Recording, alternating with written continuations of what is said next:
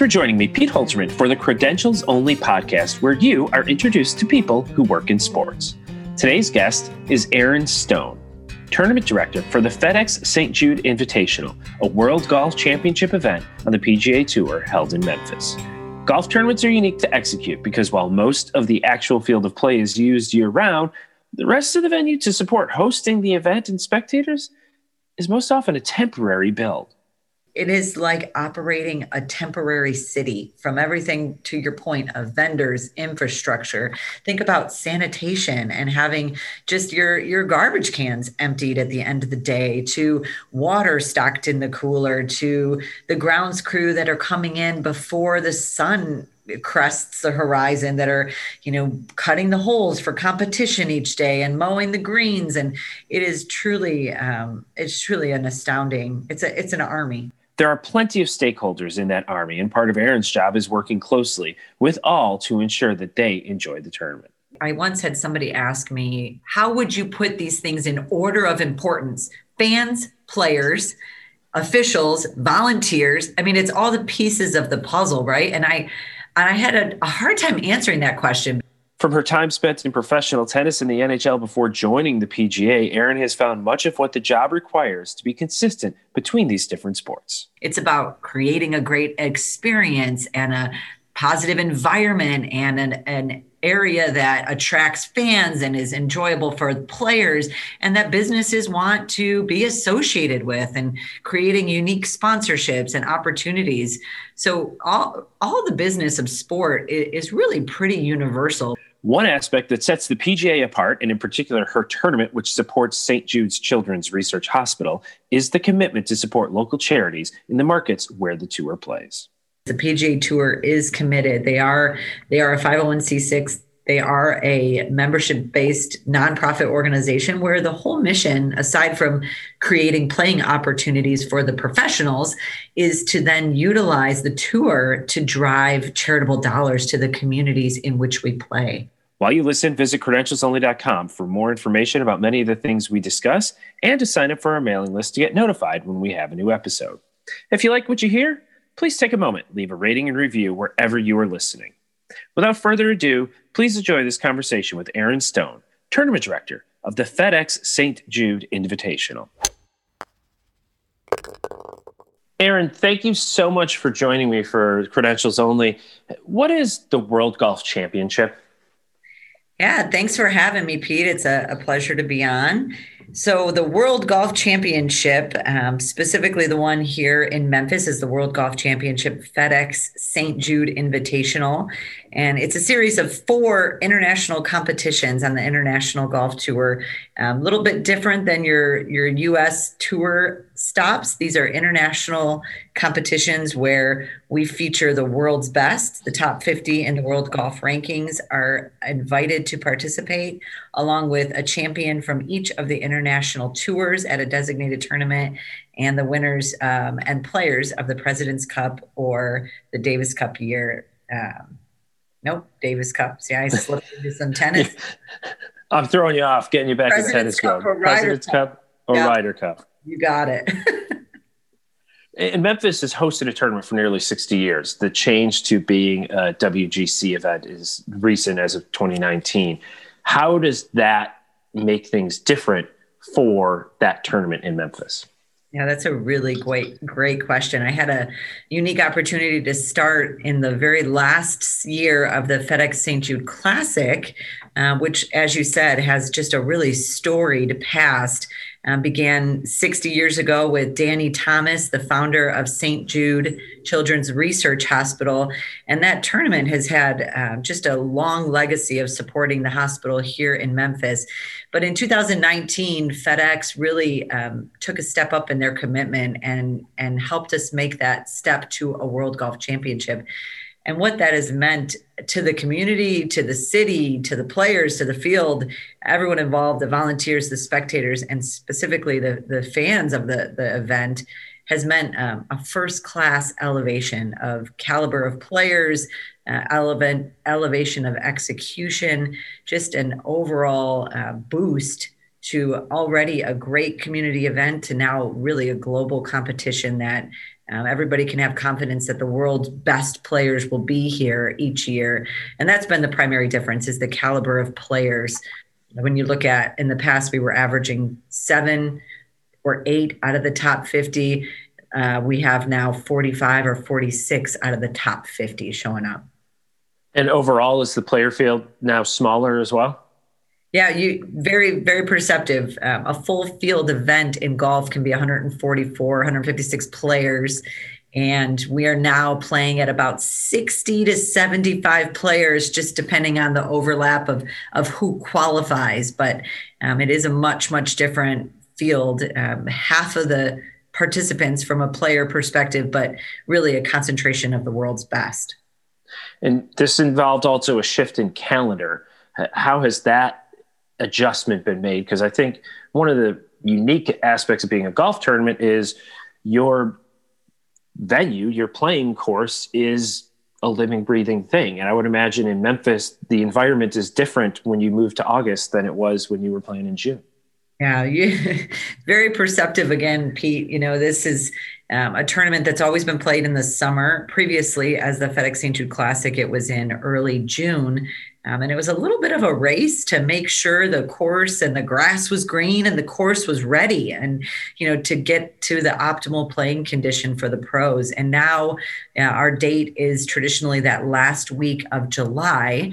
This next year in 2021, we'll shift a week back to accommodate the Olympic schedule. So we'll be August 2 through 8 in 2021. Much different from a perspective of the course and the grass. The agronomy team really loves what it does from a player perspective, and it really helps make sure that we're at a really good place for play conditions. And from a fan participation standpoint, we like to tell them and remind them it's Memphis. It's hot in the summer. It's just how it is. We're in the South, and that's just how it is. It's really no different from early June to late July or August. The temperatures are still going to be pretty hot and steamy, but luckily most of our fans are ready to embrace that, and we're pretty hardy and ready for the action. Did prize money change? Has revenue changed with the move to WGC?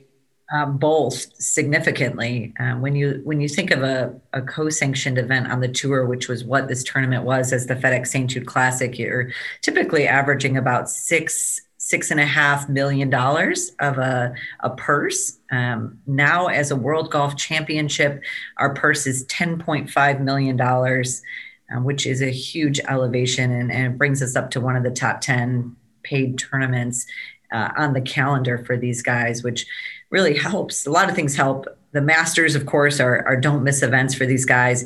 The World Golf Championships are right there underneath that, not only for the prize money, but for the prestige and the ranking points. It is a no-cut event, which is another great aspect for the players and the fans. Previously, if you had one of your top guys and they just didn't hit that well the first 2 days, you might not see them on Saturday or Sunday if they didn't make the cut. And now this is a no-cut event. So your top guys are playing all 4 rounds, and your fans are guaranteed to see that kind of great action with the star power behind it all 4 days. And that changes things for the players too, because on a regular tour event, if they don't make the cut, it's a different week for them financially, isn't it? It's a huge difference. When you don't make the cut, particularly if that's a consistent problem for you on the tour, you could definitely be feeling the financial strife that might lead. If you play a no-cut event, meaning you earned your right to be there in an invitation-only event, you have a guaranteed paycheck at the end of the day. I think our last place finisher was making just north of $50,000 last year. So you show up, you play, and even if you're your worst guy out there that week, you're still going home with $50,000. But at a regular tour event, you miss the cut, no pay? No pay, right. It's a lot of pressure on Friday afternoon for some guys, I imagine. Jeez. So what is your role at this tournament? Yeah, so I was hired in 2017 as the tournament director, the longtime tournament director here for the last probably dozen years. Daryl Smith was promoted to executive director, and I came in under him to join that leadership team and help run the event, mainly handling the commercial side of the business and with a focus on sales and marketing. And I was going to ask the difference between that executive director and tournament director. So if you're on that commercial side, what falls to him in that executive role? Well, he'll have oversight of kind of the entire tournament operations and responsibility for the business unit. But we, like to complement each other's skills. He's got a lot of experience with golf, particularly. He's been in golf his entire career. So he certainly knows the ins and outs of the greens and the competition. And particular to this Memphis community, he's much more entrenched being a local himself and growing up, born and raised here. So he's got a lot more ties to the community and the volunteer base. I've got experience on the business side selling large tournament deals and sponsorships and hospitality. So leading the sales team is my area of focus, and making sure that we meet those revenue numbers to ensure that we've got the right funds to put on a world-class event. We talked about having to get the course ready, but from the outside, it seems like putting on a golf tournament is a pretty huge lift operationally, because it's not like you have an existing stadium seating pool and a manifest of tickets for it. You have to create everything every year. Can you walk through the different things that you need to do to prepare the golf course to host a championship tournament? Wow. Yeah, it's a big question, and for sure it's a tall order, but it also gives us a good amount of flexibility. And I think that particularly right now, as we're all, in hopefully the tail end of this pandemic, it's been probably one of the most beneficial things to the sport. We have a campus of, hundreds and hundreds of green acres out here, where it can be as flexible as we imagine it to be, or as lucrative as we imagine it to be. So that flexibility has really been key. But, when you're out here surveying the course from our perspective, from the business side, not from the player and the competition and the agronomy side, but from the business side of it, we're looking at what is most appealing to fans, and particularly businesses, because this is a huge business entertaining sport. Where is the drama on the course? Where is that really exciting par 3 that you can, really watch these guys? We have an island hole on our 11th par 3 here in Memphis. Where is the drama? Where can a player make or break that score for themselves? The 16th hole here in Memphis is a long par 5, and you see some really daring shots that are taken, so that creates some drama. And then of course your finishing holes are always attractive from a hospitality standpoint. So 17 and 18, thinking about where do fans want to be? Where is the drama unfolding? And then how do we lay out opportunities to cater to that? As we look at the course, where can we build suites? Where can we build a public fan area? Where's a great spot for a sponsorable, kid zone or family area or fan zone? Where do the title sponsor cabanas sit? And relative to that, what business suites can we have in close proximity? So you're thinking about all those things as you survey the course, and you really decide where to build things and where the future is for your tournament as well. And so in terms of building, I imagine a lot of these are tents. You're not necessarily on even terrain though. And so you have to build into a hillside and level it out. And, I imagine there's a lot of work that goes into that. If your event this year, you said, is starting August 2nd, when does all that on-course construction begin? Yeah, that's a great question. And, I've always had an appreciation for companies that can build and erect stadiums from the ground up, and watching them do it inside a 5-court tennis facility for the Memphis Open was one thing. And then now I'm seeing them do it, to your point, across hilly terrain and over the jutting out over water in cases, and, just the different things they can do with some ingenuity. The companies that build it, there are several of them. We use Schaefer Sports here for ours, but when they build those structures, they're leveling out the ground and creating platforms to erect these tents. And these aren't high school pop-up tailgate tents. These are elaborate multi-story structures with hard walls and steel facade barriers and barricades to build them up. And it's really quite impressive. We could start really as early as the course becomes available without hindering play, because you're also balancing you're almost always on a club where there's members and players and people who want to play the game as long as they can. The tournament doesn't want to interfere with that. So you're also balancing that act. But we build about 3 months early to answer your question. And I know, when I was assigned to the Waste Management Phoenix Open, I mean, they're building 6 months to 8 months or 9 months early because they had a 3-story structure fully wrapping around the 16th hole. So it really just depends on the footprint and the outlook of your tournament, but it's a pretty significant undertaking. Roughly how many structures get constructed on your venue?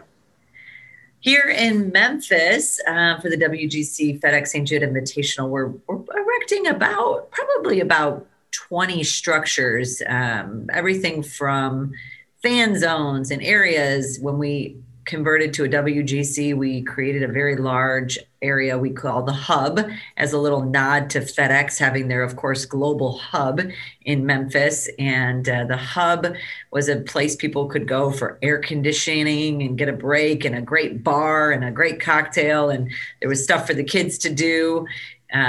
That, is a new structure that was larger and had a bigger footprint for building.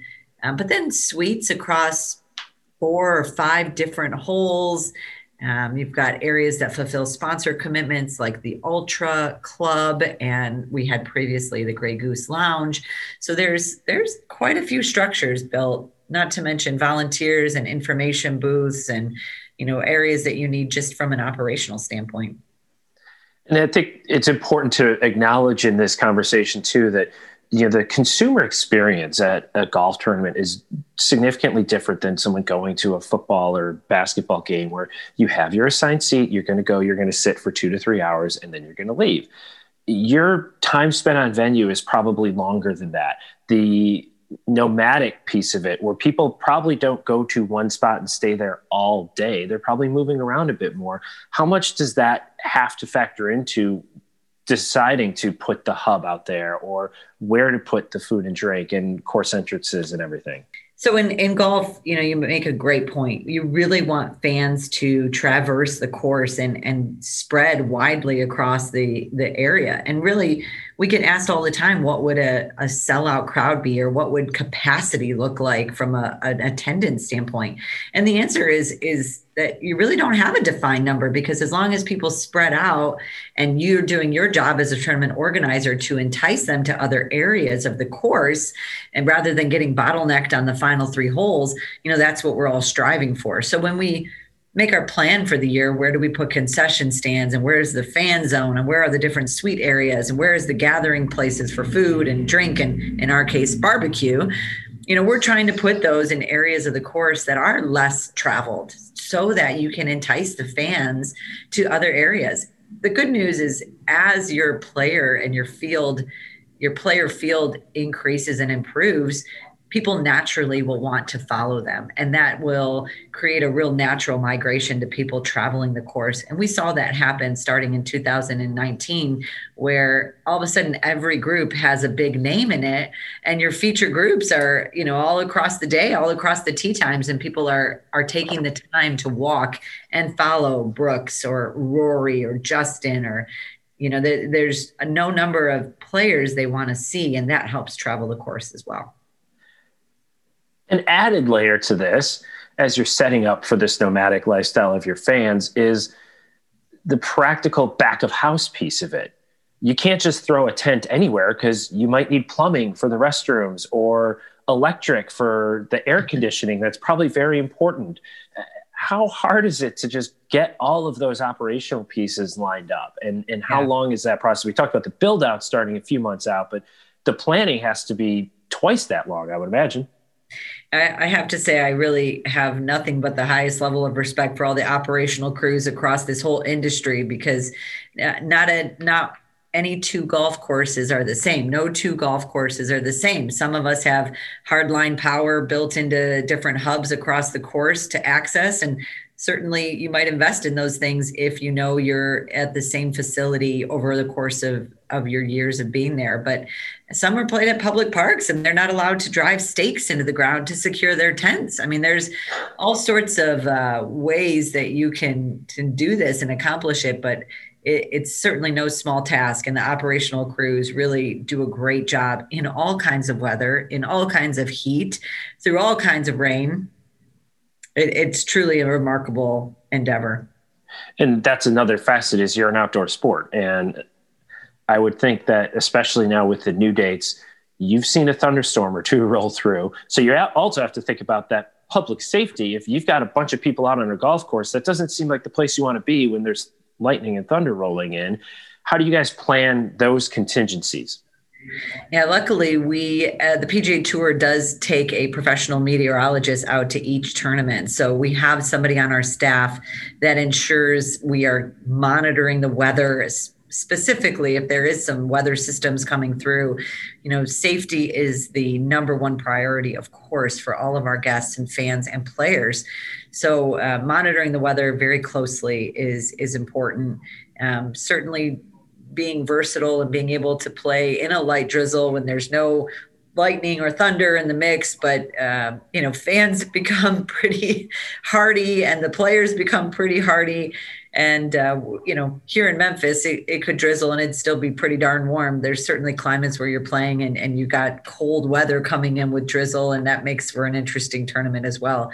It makes me long for my climate controlled interior sport days. That's for sure. The players get around, they play 20, 30 tournaments a year. What did you do to make your event stand out to the players and make that week special for them? That's another great question. The co-sanctioned world, when you are a PGA Tour event, there's a lot more done to entice the players because you really are competing to get on those guys' schedules and their calendars and make them want to choose your tournament. In our case now, as a World Golf Championship, luckily a lot of that is done for us in the elevation of the tournament. Now that we are a World Golf Championship, a no-cut event, a guaranteed paycheck, that speaks very strongly to the guys. And the prestige of winning a World Golf Championship is, for a lot of them, on a bucket list wish for their careers. But what we do with St. Jude is really key here in Memphis as well. I think countless times Memphis has won an integration award for the charity integration. And we've really had a presence with St. Jude, with the patients, with the leadership at the hospital, but learning about what the hospital does, involving the players in it, letting them interact with the patients, having these special one-on-one moments really makes our tournament stand out for them on the schedule. And that's, for a lot of them, they know this is the FedEx St. Jude. And that's really what it comes down to, that our namesake charity is in the name. It's integral to how we operate. It's integral to the experience we want the players to have and what we want the fans to see. And it's really integral to the whole mission, and everything behind what we're doing this for is to benefit the hospital. You have two huge partners that are really well known within Memphis, but known for being in Memphis globally, in FedEx and St. Jude's, which is a unique opportunity. You don't always have a title sponsor that's necessarily that embedded in your marketplace. What is the community involvement like? And what is the economic impact that you guys provide to the Memphis area? Yeah, those are great questions. We are very fortunate to have FedEx headquartered globally here in Memphis, Tennessee, founded here, original Memphis company. And now, of course, they're a global, one of the top companies in the world, but they are committed to golf. They're committed to sports marketing, of course, but specifically to golf. And they see a return on the investment for being involved. And obviously, they took it to another level with the FedEx Cup and what they do with the season-long race, not just their title sponsorship here in Memphis, but their involvement in their hometown is significant. And we are very fortunate to have that kind of hands-on partnership where we can really sit at the table every week and strategize and talk through improvements and how to benefit all those involved, and really how to benefit St. Jude. And you mentioned our two partnerships. They are also a powerful partner, and they have one of the strongest name recognitions of any charity worldwide. And boy, when Thanksgiving comes around in the fall, there isn't a store or retail outlet anywhere across the US that isn't trying to benefit the hospital and help the kids of St. Jude. And we are very lucky to have kind of their marketing genius behind that, and how we can really strategize to make a bigger impact for the hospital and ultimately for the patients, because they're a really unique story. No patient, no family ever receives a bill for treatment at St. Jude, and they take the worst of the worst cancer patients and what some doctors would consider untreatable cases. They're committed to taking those patients on, and so it's a very special place. And it seems very integrated, as you mentioned, with the players getting involved with that. How else are the players involved in the community and with sponsors throughout the course of the week? The player involvement here in Memphis has always been really astounding, and we're fortunate. They've had visits to the hospital. They've had visits to the hub. It's really been a great opportunity for them to get integrated into the community in a big way. But specifically here, many of the players have taken tours of the hospital. We've done the golf around, which is a great little putt-putt event on the campus with patients who maybe couldn't leave the facility. So that's been, pretty meaningful. And then we've brought patients out here. They've done different programs. We've had an art party in the FedEx Title Cabana. They donate the space in their title suite to the patients who come out from the hospital, who get to do an art party with the players' wives. The players themselves get to interact with the patients on Sunday. They're the honorary pin flag holders.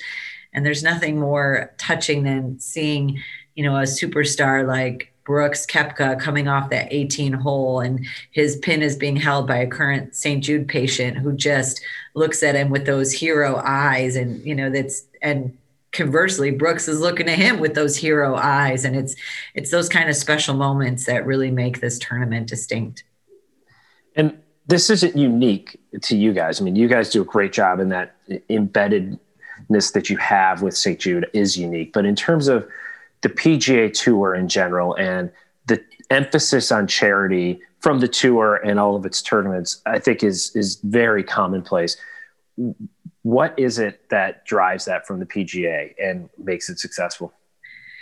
We're very fortunate that the company, of course, that we work for here in Memphis, the PGA Tour, is committed. They are a 501c6. They are a membership-based nonprofit organization where the whole mission, aside from creating playing opportunities for the professionals, is to then utilize the tour to drive charitable dollars to the communities in which we play. And when you think about that impact, here in Memphis, it's seen and felt with what we do for St. Jude, but all across the cities, all across the US that we're playing in and globally, we're driving bottom line dollars back into the community for those charities. And that is astounding, to not just say we're going to do it once a quarter, once every 5 years, or once on a whim, or when we have a flagship year, but that we're doing it in and out every year. And that is the mission. The mission is a viable tournament so that we can give back to charity and give back to the communities in which we play. That's what's astounding. And the giving is beyond just the charity aspect, though, because you're driving a lot of business with the people traveling in and the hotel nights, the rental cars, airport, foot traffic, all of that. What is the economic impact like in Memphis?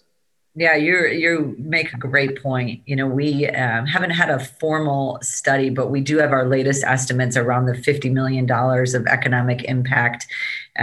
We feel very confident. And in fact, we have the numbers and metrics. We partnered this last few years. Memphis Tourism, our local CVB, has been a very big partner of ours in helping measure, the footprint of people coming in from out of the area. How many regional tickets are we selling? And we can, of course, track all those analytics, You can, you look up your zip codes from Ticketmaster purchases and things like that. So we know that we are bringing people in to stay overnight, to drive the local economy, to spend money in restaurants, to fill the gas at their local gas station. And that is all part of the equation. When you have a world-class event in a community and you're attracting out-of-town visitors, you're magnifying that impact. Really, it's quite an outreach into what you can do for the community with those increased dollars flowing through your area. There's a lot going on that we've talked about. So how big is your team that's working to put this tournament on? We are lucky here in Memphis that we are part of the championship management division, which is part of the PGA Tour. So all of us in Memphis, we have a team of 7 on the ground, and we are the local staff here in Memphis, but we are employees of the PGA Tour. And of course, the PGA Tour has over 1,000 employees nationwide and overseas as well. So we have a very strong support network back at headquarters in Ponte Vedra Beach, Florida. And we're lucky to have that support to lean on at headquarters. Most golf tournaments you'll see will operate with a staff from 6 to 15 and utilize some great contractors as some great outside resources. But we're fortunate here. We have 7 on the ground and a very strong staff back at headquarters. And what are the aspects of the business that the tour staff is helping you with? Yeah, the business functionality from, everything from an HR perspective to a finance and accounting perspective, all of your payables and receivables, everything from a communications, a marketing standpoint, creative, we're having campaigns designed and collateral designed, everything from media placement to communications and a network and working on earned media as well. It's a strong support group with pretty much all the business functions that most events need to really thrive. 7 people on the team, the support from the PGA, but there's another large group that probably has a big role in your tournament.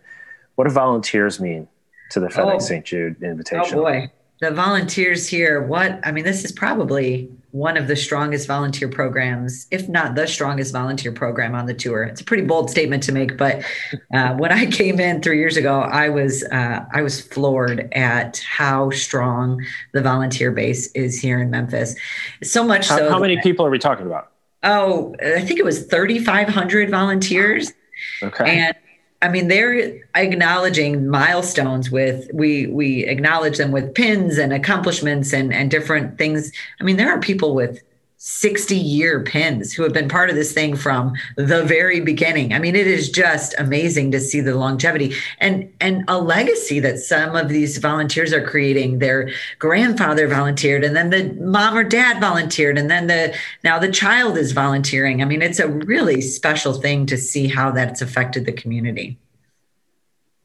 That longevity certainly makes them have a great affinity for the tournament. But what else do you think makes your volunteer corps the best? Well, it's simply because the Memphis core is the best. No, they really are committed. But I think what makes it special here in Memphis and all the volunteers that support the tournaments all across the U.S. are committed, dedicated, and very selfless people to give up so much time. But here in Memphis, they do it for the hospital and they do it for the kids. And when it comes down to it, it's important that we have a tournament, and it's great that it's now a World Golf Championship. But to them, that doesn't make one bit of difference. What makes a difference is the patient stories and knowing that the time that they're giving is ultimately benefiting those kids and those families who need it the most. And they actually have a number of programs, but one particularly, they can pledge their hours on the course. And some of these guys and gals are working countless hours, and they can pledge their hours and do peer-to-peer fundraising to raise money themselves individually for the hospital. And to date, it's surpassed over $1 million that the volunteers themselves have raised for the St. Jude Children's Research Hospital. So when you look at volunteers not only giving their time, but being willing to outreach to their friends and their networks to pledge those dollars, that takes it to a whole nother level. 3,500 is a lot of people, but then you've got to multiply that probably because you're adding in all the different vendors and contractors and broadcast personnel. In the end, roughly, how many people are getting credentialed to come out and make sure that this tournament runs? Oh my gosh, it's a huge number. We've attempted to count, to your point, how many people are we giving out? How many credentials are we giving out? How many spectators are on site? It's a floating number and it's a moving target. We actually don't necessarily disclose firm figures at the tour as a policy, but I'll tell you that the number of people is astounding that it takes. And it is like operating a temporary city, from everything, to your point, of vendors, infrastructure. Think about sanitation and having just your garbage cans emptied at the end of the day, to water stocked in the cooler, to the grounds crew that are coming in before the sun crests the horizon, that are, cutting the holes for competition each day and mowing the greens. And it is truly, it's truly an astounding, it's an army. I'd like to think it's a, it's a small army it takes to come up with a successful week. And one of the other unique things that golf tournaments have to tackle is that you're not a stadium built out in an area where there's ample parking around it. What's your parking situation like? And what do you have to do to accommodate all the spectators and even these volunteers and everybody else who needs to get into the golf course? Yeah, you is spoken like someone who knows that parking can always be make or break an event. First impression, it can be such an instrumental piece of the puzzle. We are very fortunate here in Memphis that we have a number of acres that is immediately adjacent to our property. Many, many years ago, St. Jude had the foresight to purchase this land when we started running, again, the tournament that had Danny Thomas as the namesake. And that land is served for a number of parking purposes for us. And we're talking hundreds and hundreds of cars. So that's kind of our core parking, and it's on site, which is very rare, to your point, for any tournament, golf, tennis, anything. But we supplement that parking with lots around town, different office complexes, churches, places where we can secure the spaces that aren't otherwise being used on the weekend or evenings, or other opportunities we might have.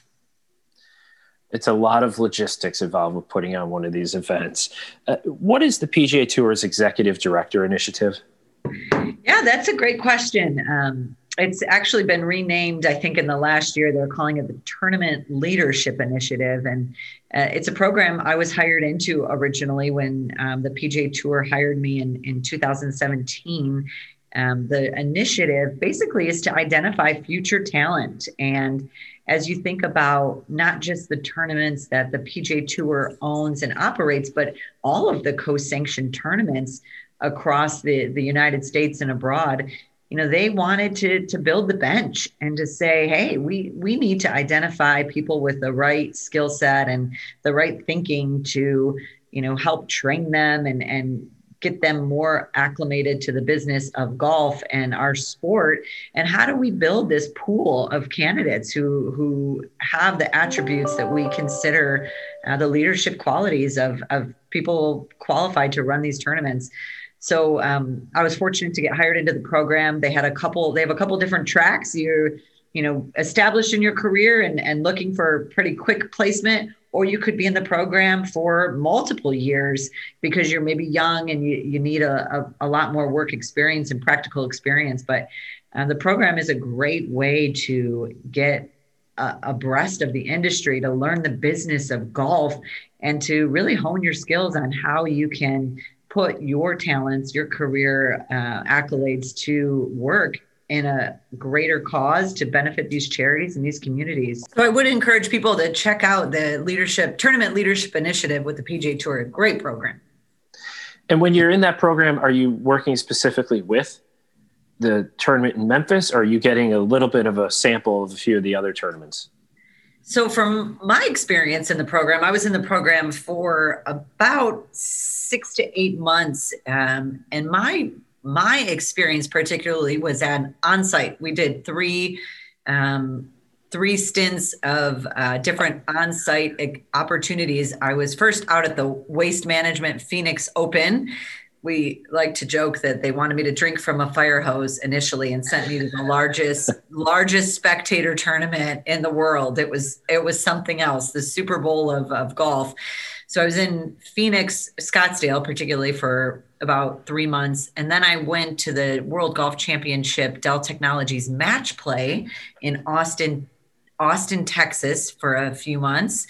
And then back to headquarters to Ponte Vedra for both headquarter training and a look at the Players Championship, which is, of course, a huge event. Our namesake tournament, our marquee tournament owned by the PGA Tour down there, played in the Jacksonville area. So that all comprised my experience with the Tournament Leadership Initiative before then getting hired to be on the Memphis team specifically.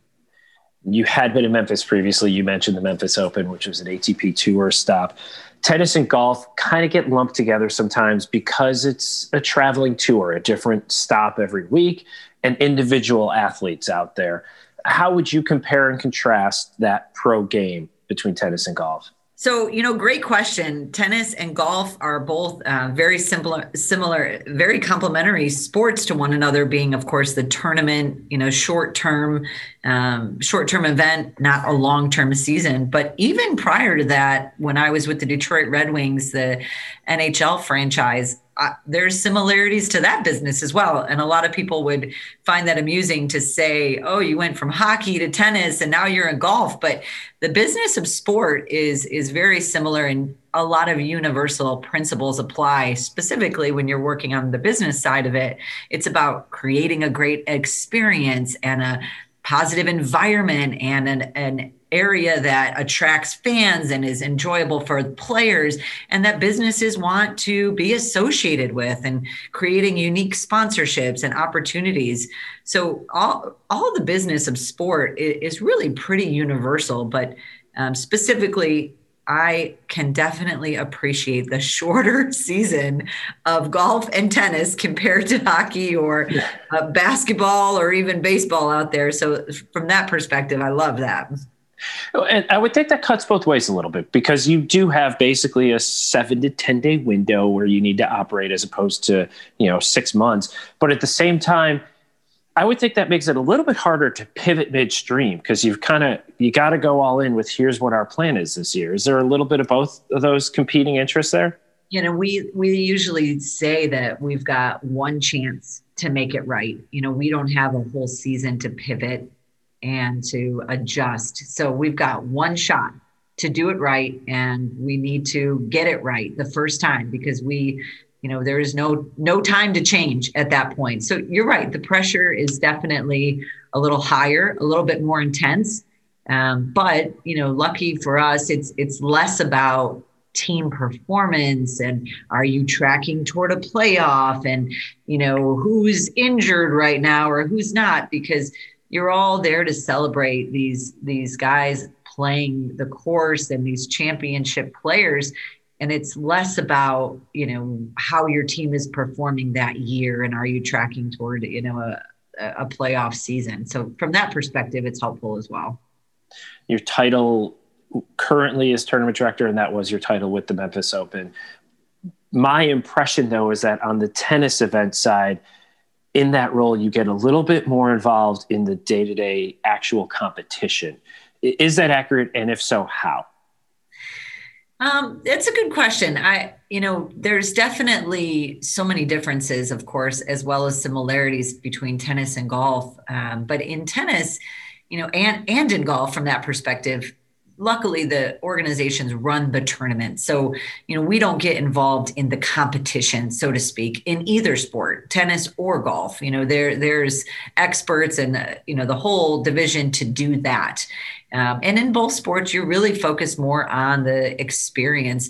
But I think, to your point, in tennis, we're perhaps a little bit more hands-on with the competition and with the officials. And it could just be the size and scope of the organizations behind them. I think there's a little bit more manpower in golf. And so with more bodies comes more hands and more expertise. And so people can be a little bit more of a specialist. As we're in tennis, you had to be a little bit more of a jack of all trades. And that I do think that there is some truth to that. It's been a theme throughout this of doing things unique and standing out a little bit. What was your trophy at the Memphis Open? Something I was very proud of, actually. We actually had a great partnership with Gibson Guitars, and most people who know the Memphis history know we are a music town, and we have just a soul of blues and soul and jazz, and just the music here is just part of who we are. So when we came in that first year, I think 2015 was my first tournament. And we really had a very special custom-made Gibson guitar, a mother of pearl case with a inlaid Memphis Open presented by ServiceMaster. Their logo was inlaid into that guitar, and boy, it was pretty cool to hand that off to the champion on the court. They, you could see their eyes bug out a little bit, especially if they're music fans, or into playing themselves. It was a pretty cool trophy. What was your role with the Red Wings when you were working in Detroit?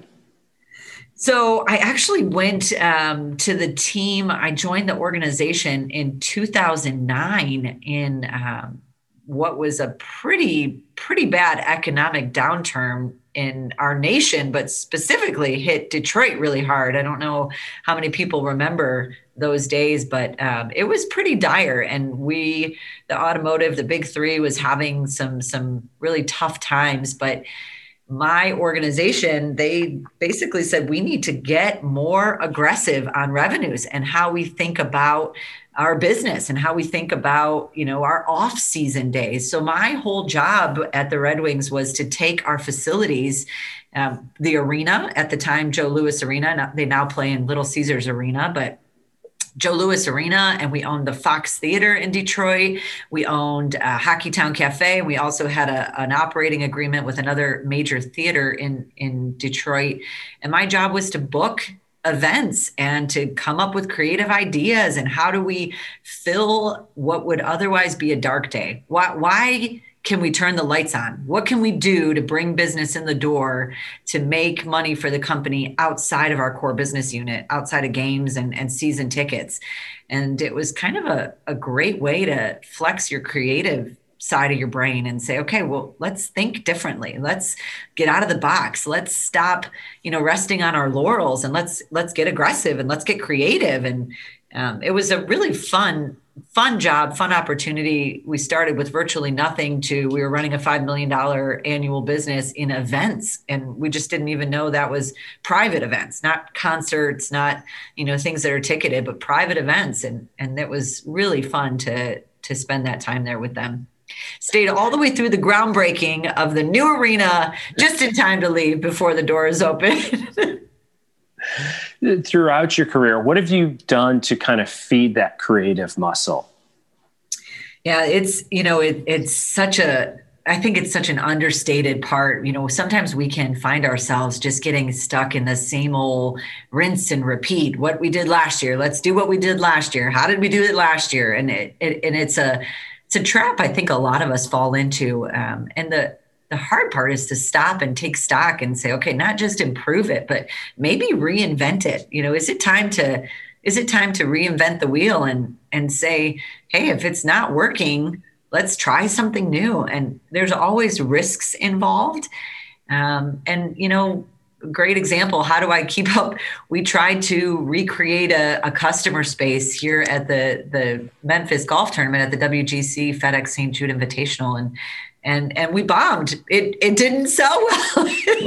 We learned a really hard lesson, and we took some, very hard feedback from customers and clients, and thankfully we were able to pivot. And now in 2021, we're kind of reverting back to what was before we tried to make a change. And that's part of the game. That's part of the industry. You're gonna throw some things out there, and it's not always gonna work. And you just gotta do your best to grab a hold of what's working and run with it, and to pivot off what didn't work and not lose sight of the end goals.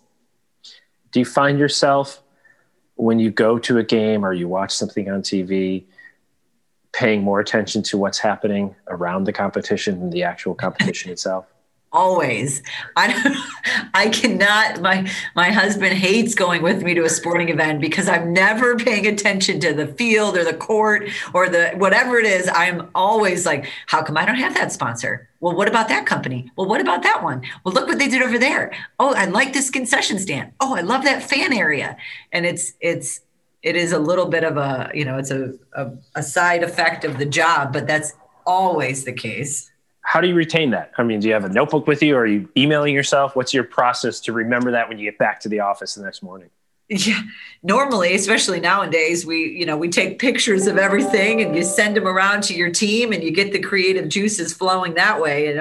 Thank heavens for text messages and smartphones. But, we have a pretty good process of just sitting down as a team once a week and always just having an open door dialogue to how you can do things better. But it's pretty, there's so many people doing so many great things across the sport industry, and you'll see a lot of them being shared out in best practices and emails and industry publications, and keeping abreast of those and figuring out what people are doing and how it might apply to you. You mentioned there being such a common thread between sports, and your path you reference going hockey to tennis to golf isn't necessarily what one might anticipate. But even before that, you were in tennis, but you also did a race director for a run and walk, and you're involved with the AAU Junior Olympics. Yeah. What have you seen as you've grown in the industry that really does tie all these sports events together and helped you make these steps in your career?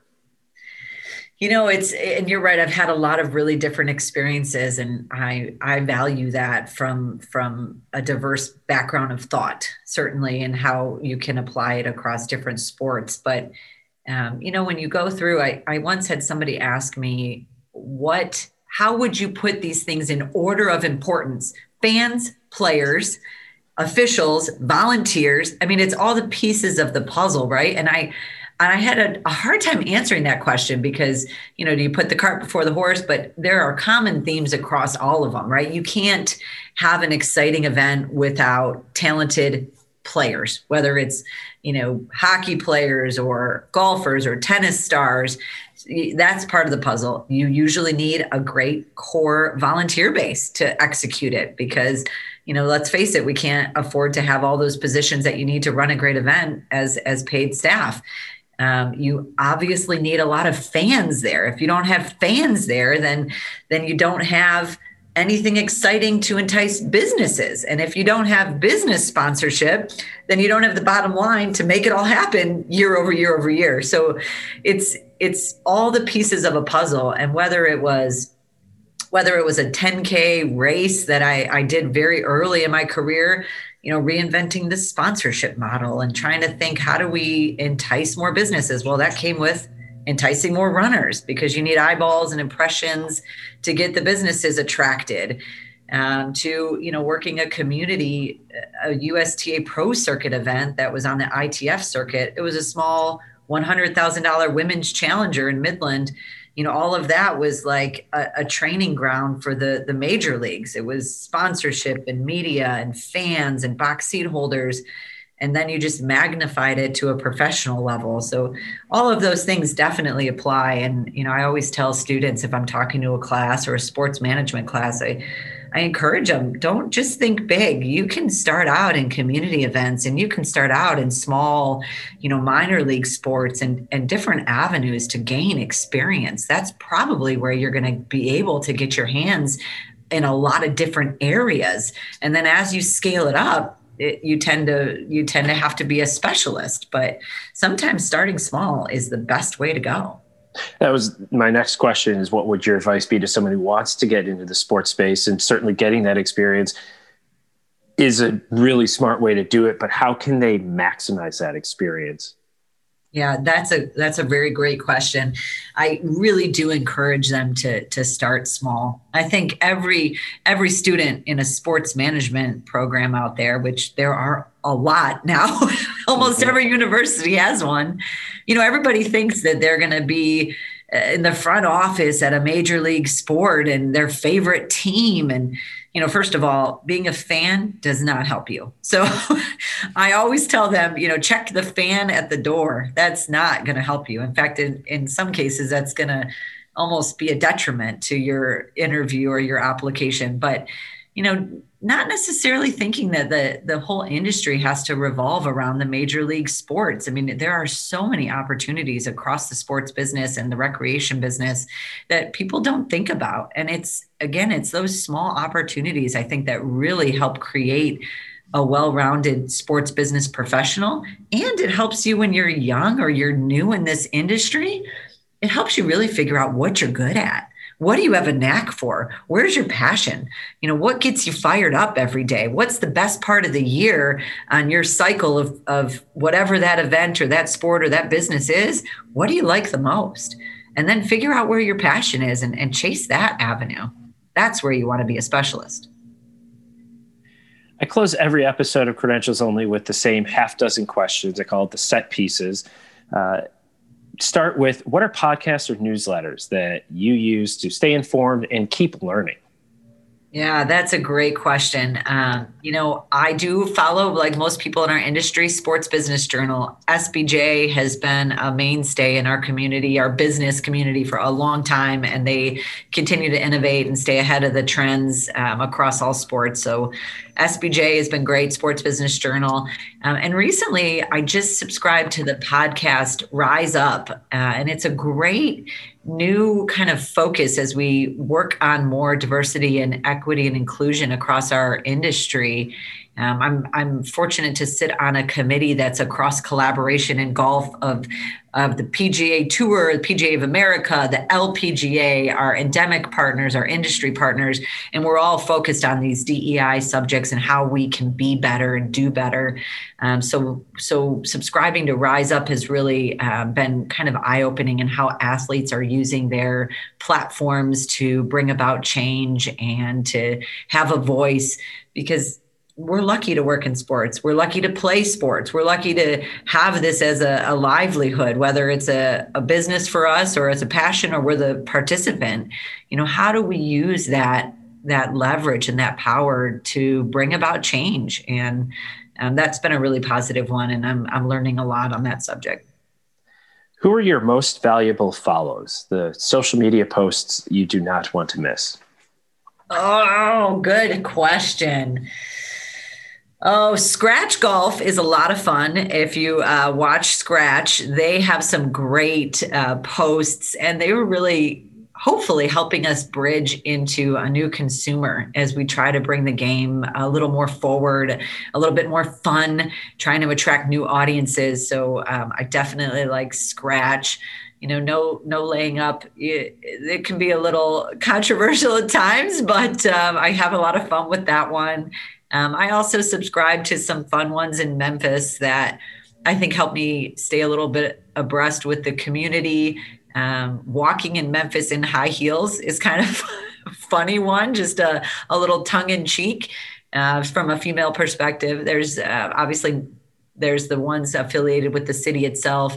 Choose 901, a lot of what's going on around that town and the community. So those are some good examples. I do have to take this moment, now that we're on Memphis, to throw in an extra set piece here. What's the go-to barbecue play for you in Memphis? Oh, this is a fightable question in Memphis. I mean, yes, it is. Seriously, there can be some throwdowns over this question.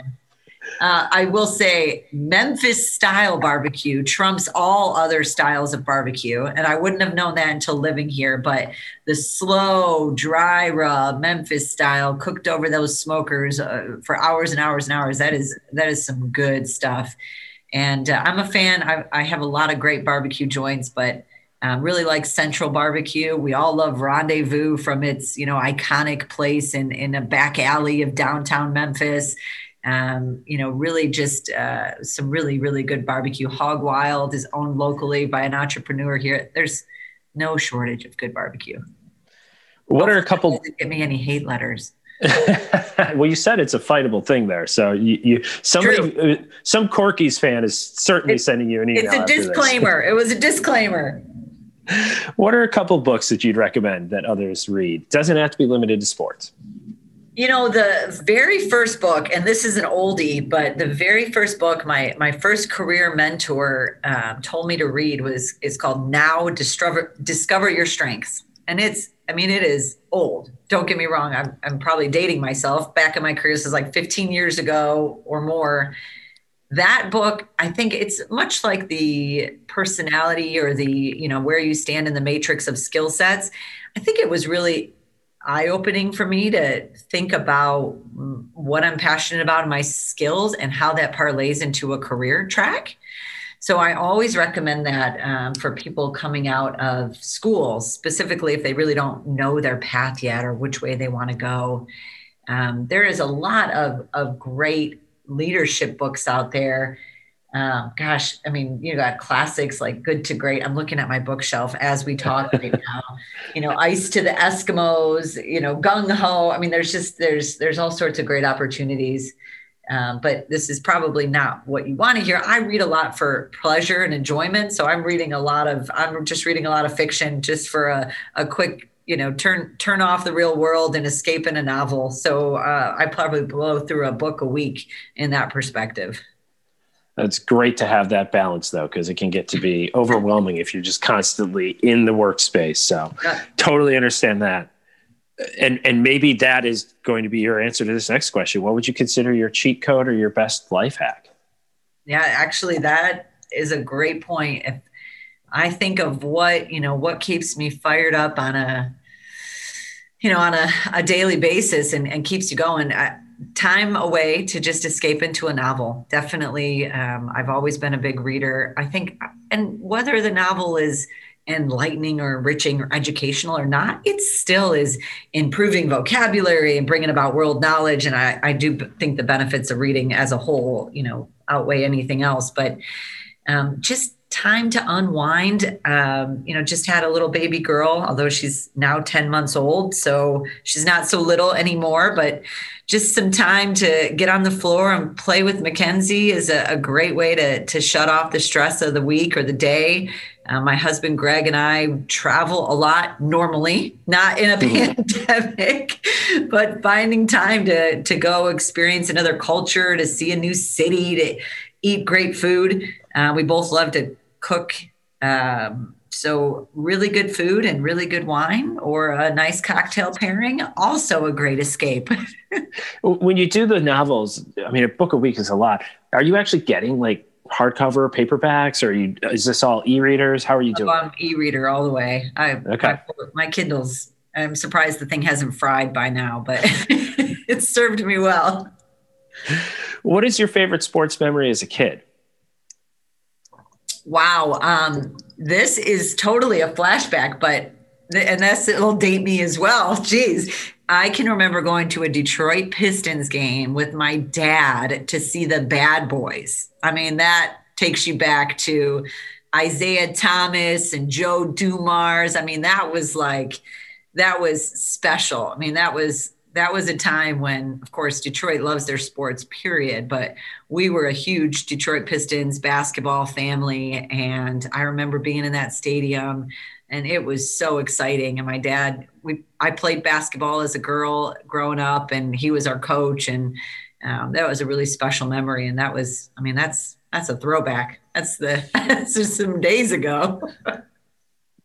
My final question. Do you keep your credentials? And if so, where is that collection?